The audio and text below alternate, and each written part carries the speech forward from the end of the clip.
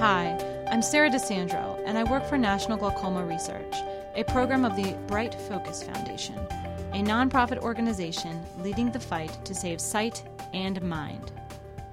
Today we are talking with Dr. Diane Bovenkamp, Science Communications Specialist, about healthy living with glaucoma.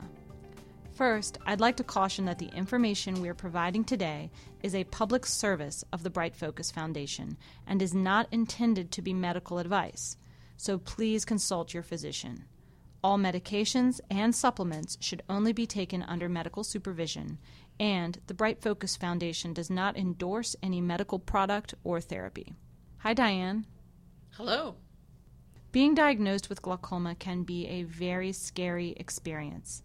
But it's important to remember that although there is no cure for glaucoma, through early diagnosis and treatment, the disease can be controlled before vision loss or blindness occurs. So it's critical to get a comprehensive annual dilated eye exam. Absolutely. In fact, an important part of living a healthy lifestyle with glaucoma is to take any prescribed medication consistently and exactly as directed by your doctor. Can you share some of the most important healthy living tips for those who have been diagnosed with glaucoma? Sure. In addition to benefiting overall physical, mental, and emotional well-being, it promotes eye health. It's best to eat a varied and healthy diet. There's no scientific evidence suggesting that certain vitamins and minerals prevent glaucoma or delay its progress. However, there are many nutrients that may contribute to better vision, including carotenoid food pigments that collect in the macula, especially ones called lutein and zeaxanthin. Antioxidants such as vitamins C and E, vitamins A and D, zinc, and omega-3 fatty acids. What kinds of foods contain these nutrients? There are varying levels of each nutrient depending on the type of food. I'll give a few examples for each. Lutein and zeaxanthin are found in dark green, yellow, and orange fruits and vegetables, including spinach, broccoli, sweet potatoes, egg yolks, and mango. You can find vitamin C in foods such as citrus fruits, tomatoes, broccoli, strawberries, sweet potatoes, and leafy greens. On the other hand, vitamin E is found in foods like whole grains, fortified cereals, fruit, leafy greens, nuts and nut oils, and eggs.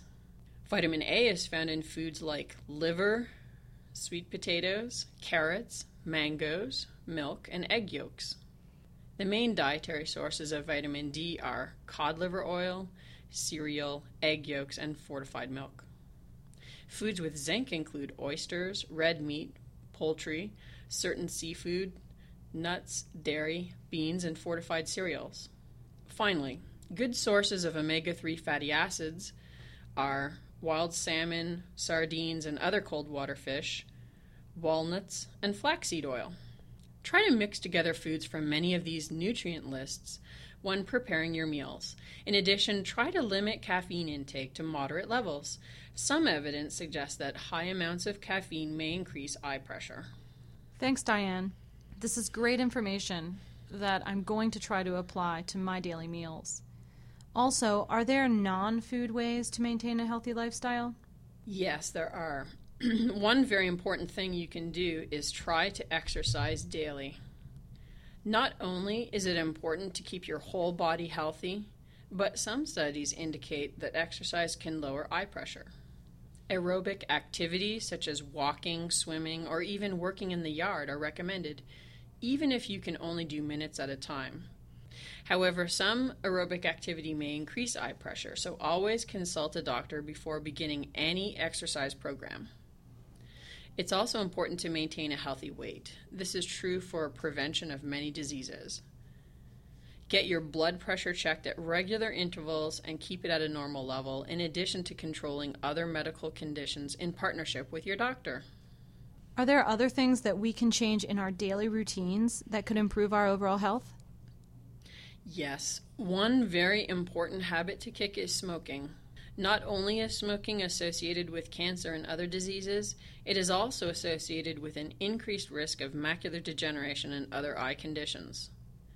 Finally, another habit to add to your daily routine is to prevent overexposure to sunlight by wearing wide-brimmed hats and high-quality sunglasses that have 99 to 100% UVA and UVB protection. It's not just your skin that's sensitive to the sun. Thanks for sharing this important information with us today, Diane. Thank you for inviting me. Thanks, everyone, for listening. Stay tuned for future podcasts on glaucoma. For more information about glaucoma or to get involved in advancing research to end this eye disease, visit brightfocus.org or call 1-855-345-6NGR. Again, that's 1-855-345-6647. Thanks again, everyone.